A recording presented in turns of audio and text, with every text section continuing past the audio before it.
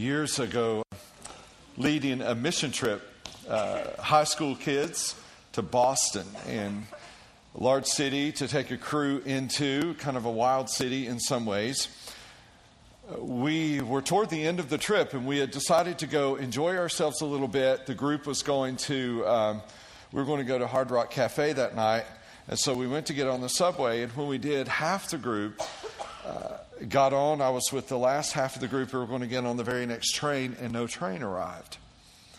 Sure enough, we heard the word that someone had thrown himself in front of the train, committed suicide, and it had totally just shut down the train that we were to get on. And all of a sudden, I'm in a dilemma because I have half of my group that's headed somewhere into the city.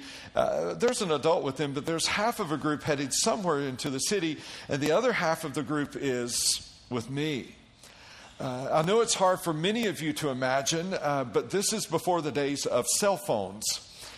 And in the days of cell phones now, I could have called someone. There's no way to do that at that time.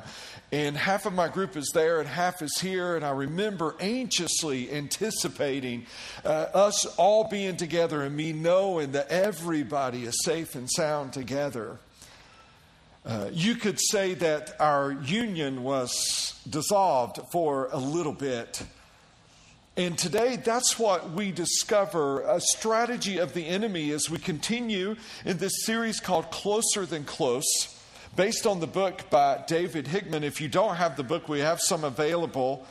Most of you are going through it in your life groups, but in this book, we've got to now push rewind and discover what happened to create such a need for Christ.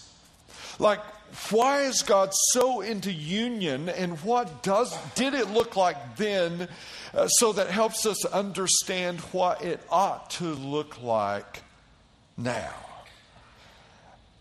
We discover from this two observations, and one is Satan's strategy, which is to divide and conquer, and we discover man's response to Satan's strategy. And man's response is to desire and blame.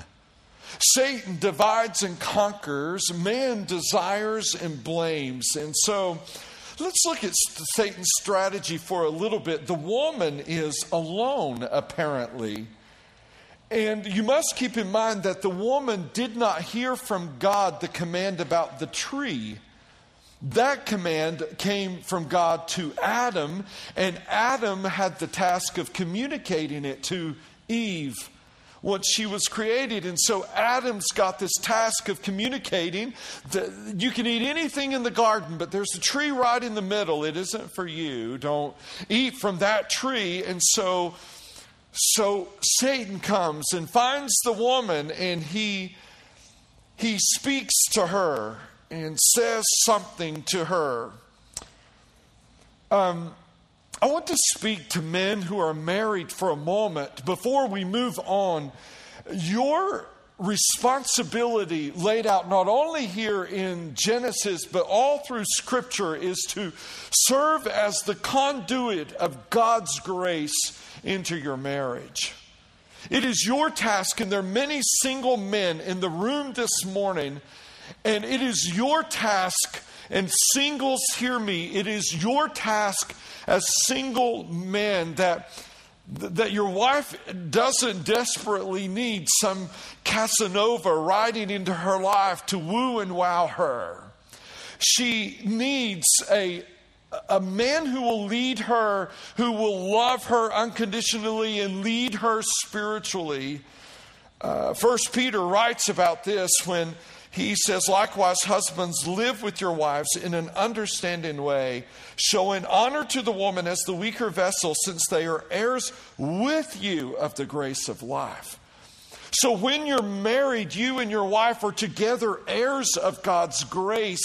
You usher that into that relationship in a profound way so that your prayers may not be hindered. Husbands, if you want to have an empty, wasted prayer life, dishonor your wife. This is profound. And so we see this scene kind of unfold. And God created Adam and put him in the garden and gave him jurisdiction over all the animals of the garden, including the serpent, by the way. But Satan comes slithering in, embodies the serpent, and when he does, speaks to Eve without Adam being present. Why? Because he divides and conquers. How does that work today? A coworker hears you talking about your husband and she begins to take sides with you. Parents sometimes struggle with newlyweds, right? In-laws, the problem of in-laws. And so maybe you're not as good a cook as your mother-in-law. And so she comes over. You've not been married long, and she comes over and you do your best and put it out there. And she says, well, that's not really how I cook that. That's not how I do it. And the husband's like, yeah, Mama, yours is better. Well, if that's how you feel, husband, you should have married your mama. I mean, you should have. If it's that important to you, then just stay at home the rest of your life. Parents can be this point of division. Work can be that. A husband or a wife can so buy into his or her work that work becomes an idol, a god, and it puts a wedge between a husband and a wife. Hobbies and interest, might I say, in October, if you're a man, hunting. All right, so hunting is a big deal for men in McDowell County. A lot of you hunt. Nothing wrong with hunting, but some of you feel like this gives you a checkout. You know, you'll see your family again come January. Other hobbies, and then Satan will even use Christians to divide you. You say, Jerry, surely not. Let's look into Jesus' life for a moment. Matthew 16, 21 through 23. From that time, Jesus began to show his disciples that he must go to Jerusalem and suffer many things from the elders and chief priests and scribes and be killed, and on the third day be raised. Praise the Lord. Amen. And Peter took him aside and began to rebuke him. Now, before I move on, Jesus has these concentric circles around him of influence.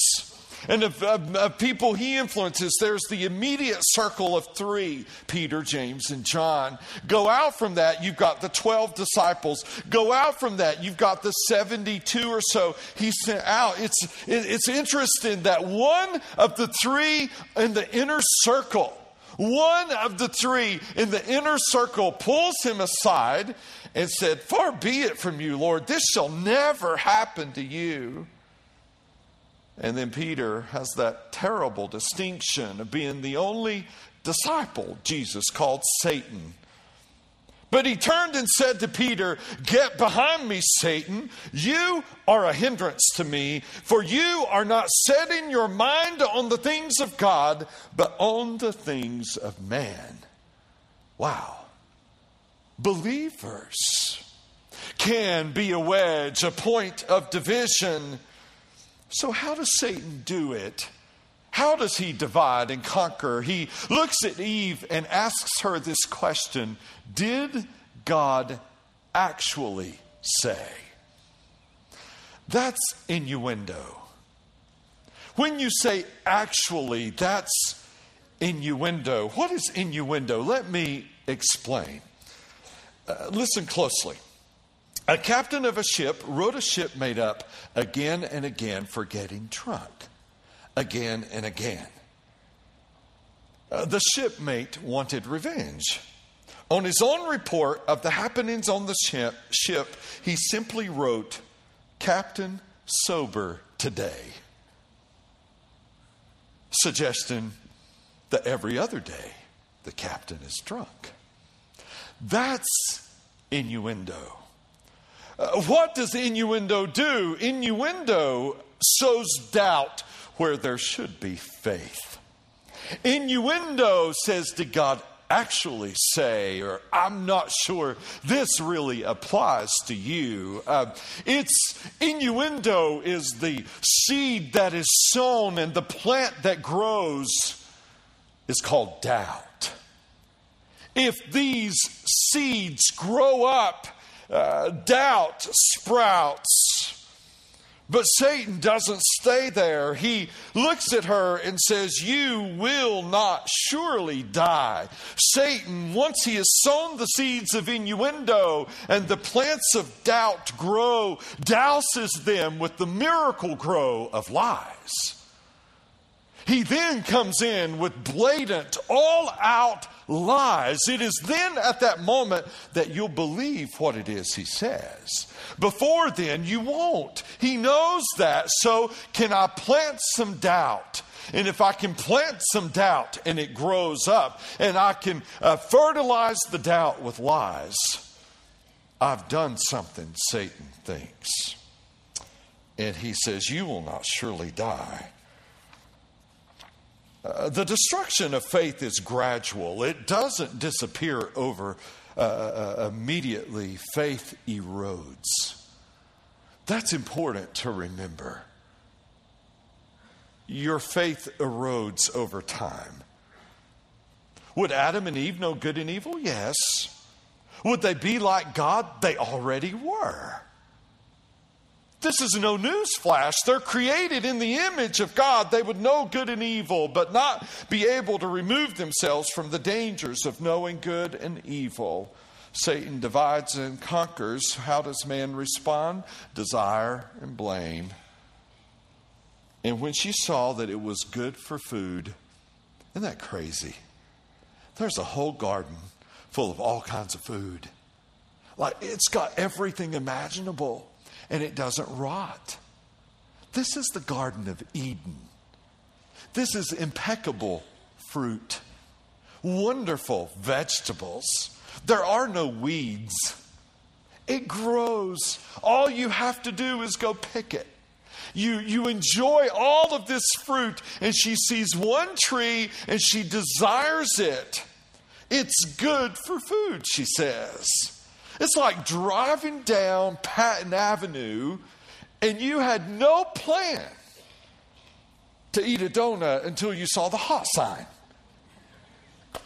And you see it, and there's something in your car that goes, like you just want to go across the median and get over to the Krispy Kreme so those things can melt in your mouth.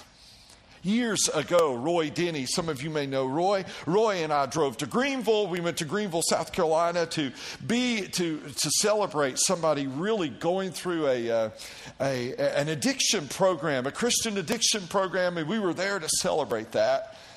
And so Roy just rode down with me. I was discipling him. It was some good opportunity in the car.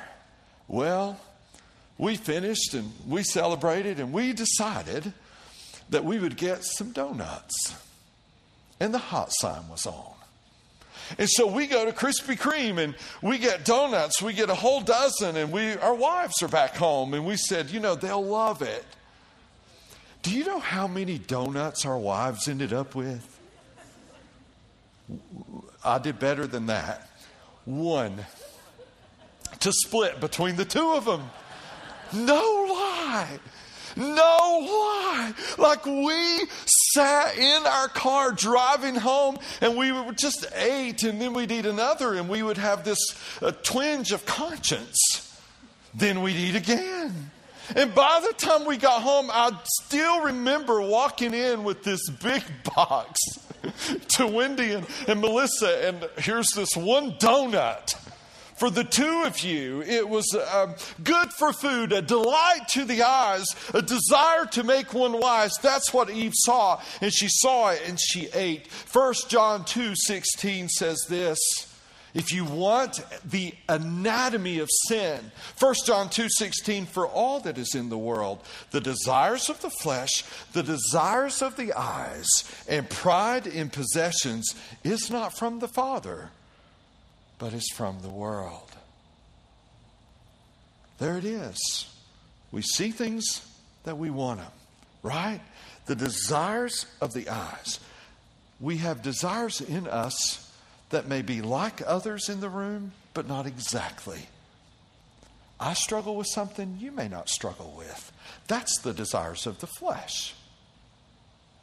if those desires of the flesh at the right/wrong time meet with the desires of the eyes, and pride is in the mix, we're toast. We're done. We're done. Eve, sounds absurd, idolized a tree. That's absurd, isn't it? She idolized a piece of fruit. Tim Keller, in his book Counterfeit God, says this: an idolatrous attachment can lead you to break any promise, rationalize any discretion, or betray any other allegiance in order to hold on to it. It may drive you to violate all good and proper boundaries. To practice idolatry is to be a slave. And all of a sudden, Eve is enslaved, and so is Adam, to a piece of fruit. Then their eyes were opened. So what do? They go get fig leaves and they sew them together to cover their nakedness. Innocence is gone, and they can't be naked in front of each other without being awkward. And so they sew fig leaves together. About how long do fig leaves stay off a fig tree without withering? Not long enough. So all of a sudden, their attempt to cover their own nakedness begins to unravel. It begins to shrivel. It begins to fall apart. And then they hear something. Verse 8, they heard the sound of the Lord God walking in the garden in the cool of the day. And the man and his wife hid themselves from the presence of the Lord God among the trees of the garden. Now, I love God's response.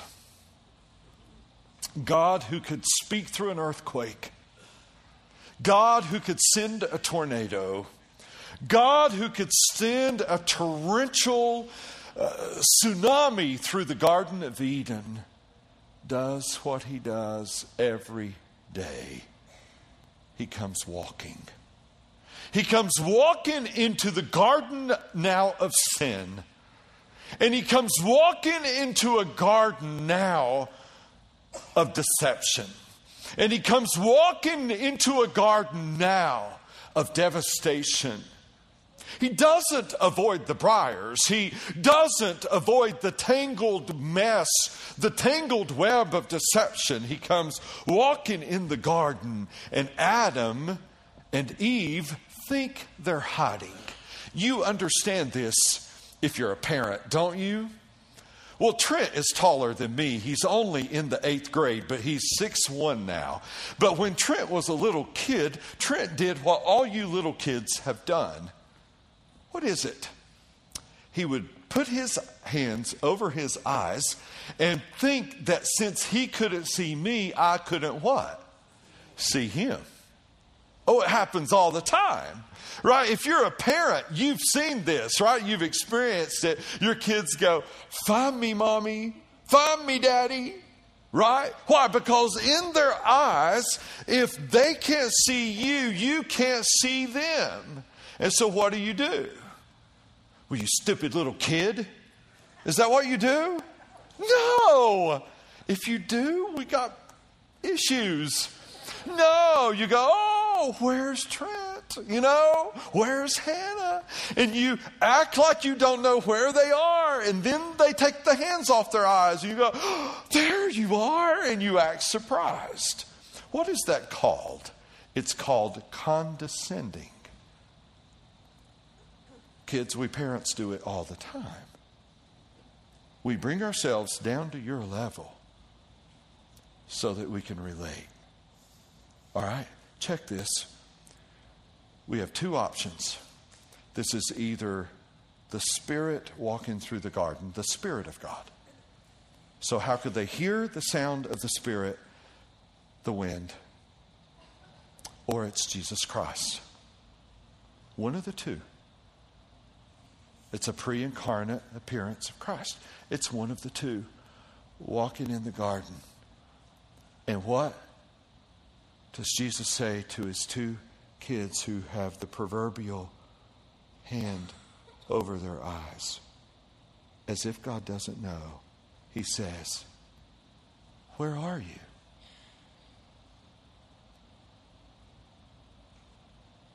Why? The same reason he's asking some of you that this morning. So you'll recognize and admit where you are. That's why. That's why that's reverberating through your mind right now. God is condescending, asking a question he knows the answer to, so that you'll say it back to him. That's confession. Adam and Eve weren't there. How do they answer? Adam answers, "I heard the sound of you in the garden, and I was afraid because I was naked, and I hid myself." Imagine the very God who breathed into Adam the breath of life, who created the impeccable Garden of Eden, who gave Adam jurisdiction over all of it. Imagine the hurt when he heard that the one in whose body his breath resonated and pulsated was afraid of him. Dave Hickman in his book says, out of everything God had made, Adam was specifically created to image the infinite life of God. You say, "Jerry, how did that happen?" Let me push rewind for a moment. Go back to chapter 2, verse 7. "Then the Lord God formed the man of dust from the ground and breathed into his nostrils the breath of life, and man became a living creature." So that's how God made Adam. He breathed into him. If you go to Psalm 32, you'll discover the Father, the Son, and the Spirit all working together in this creation. The breath of God going into the body of Adam. But think about this. When God decided to make Adam's wife, do you know what he could have done? He could simply have taken another ball of dust, right? Just get another ball of dust, grab that ball of dust, shape it into a woman.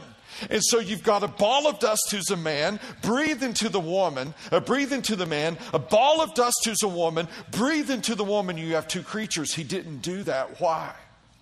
There's something interesting. Look at verse 23 of chapter 2. "So the Lord God caused a deep sleep to fall upon the man, and while he slept, he took one of his ribs and closed up its place with flesh. And the rib that the Lord God had taken from the man, he made into a woman and brought her to the man.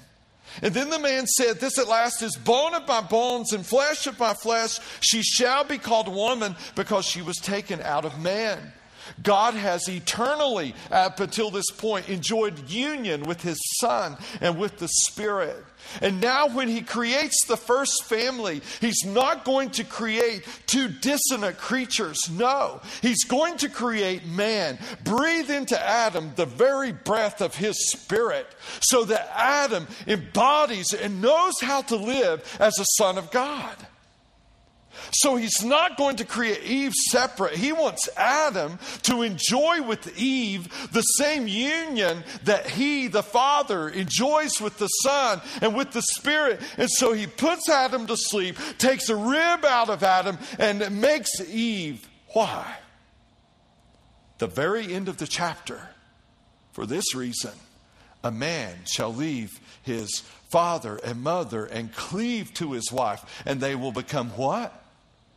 What, church? One flesh. Union. Union. God's design for your marriage is a union that mimics and mirrors that of his with the Father and with the Son. Now, God creates and God creates, doesn't he? Day 1, God created and God saw that it was. Day 2, God created and saw that it was. Day 3, day 4, day 5. We get to day 6. Adam and Eve are created and God saw that it was very good. Why? The very. He created man in his image, and he created woman out of the man, so that there would be a union that would be unbelievable between a man and between a woman. God's voice breaks the silence, and he says to Adam, who told you that you were naked? Have you eaten the tree of which I told you, commanded you not to eat? And here comes the blame game, right? Desire and blame. Look at Adam's response. The man said, the woman you gave to be with me. Newsflash, Adam, God didn't give her to be with you. God made her out of you. Please hear me, husbands, wives. It's not a sermon on marriage, but has definite application. When you go after your husband, you're going after yourself. When you cut him down, you're cutting yourself down. When you go after your wife, husbands, you're going after yourself. When you cut her down, you're cutting you down. You're one. You're one. It's illogical to tear each other apart.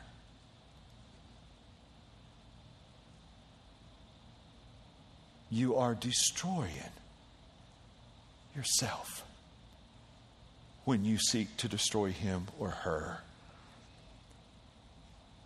And so the Lord God said to the woman, what is this that you have done? The woman said, the serpent deceived me and I ate.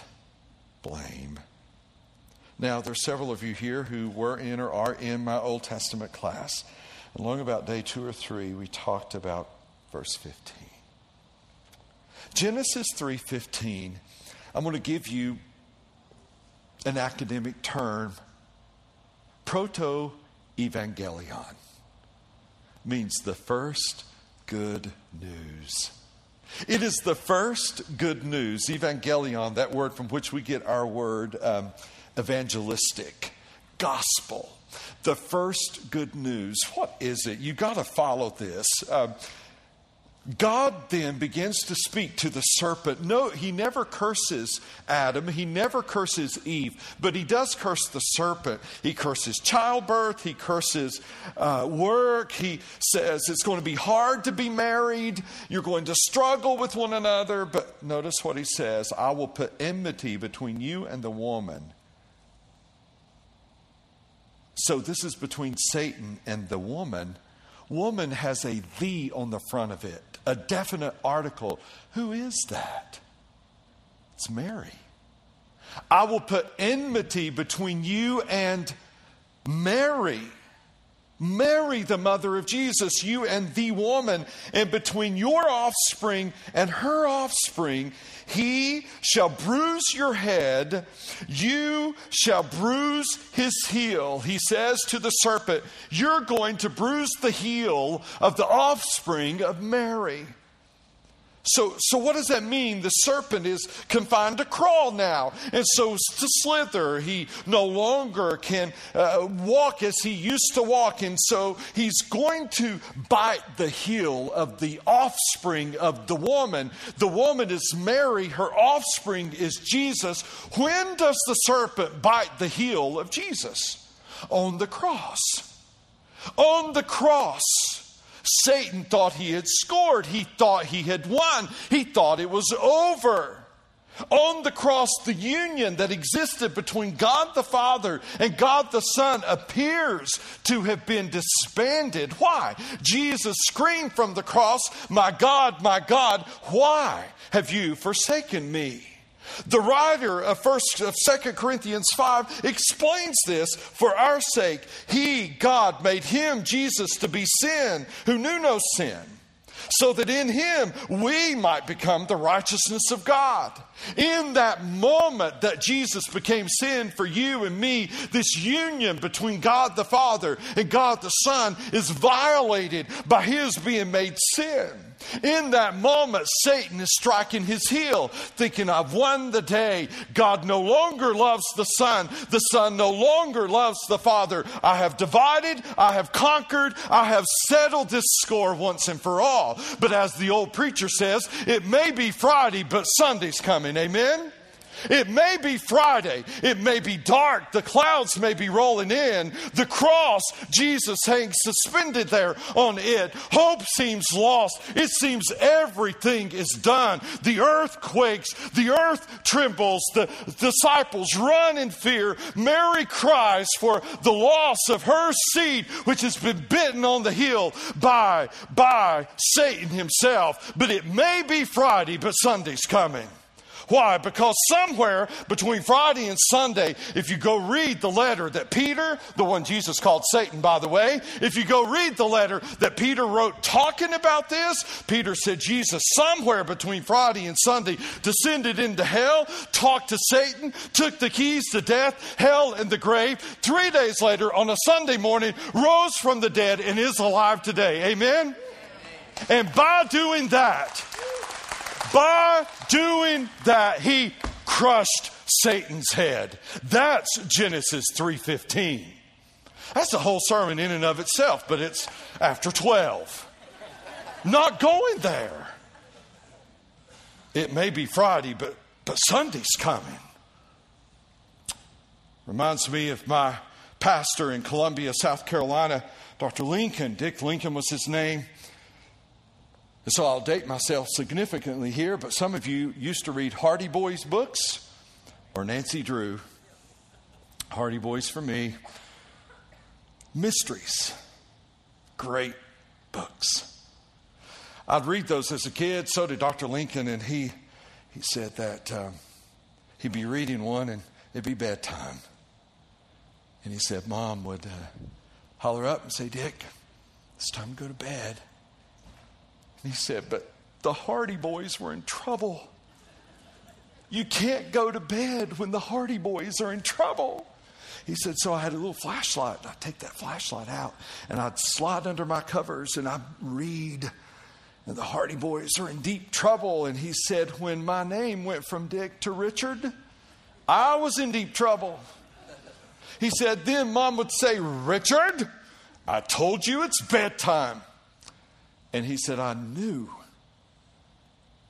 that I better close the book. He said, so what I do is turn to the very end and I'd read the end of the book. And there at the end of the book, discover that the Hardy Boys were safe and sound at home. So some of you are sitting here wondering, if Jesus crushed his head, why does he seem to be working so hard today? Why the trouble I'm in? Why the battle I'm facing? Could I say something to you? If you go to the back of the book, Satan will be one day bound and cast into the bottomless pit. And for all of eternity, now this freaks me out, by the way, he'll fall and never arrive. I've read the back of the book, and every time I read it, we win. Every single time we win. Let me pray for you. Lord, Father, God, strong, mighty. We're fallen, sinful people who are fraught with failure and pain and sin.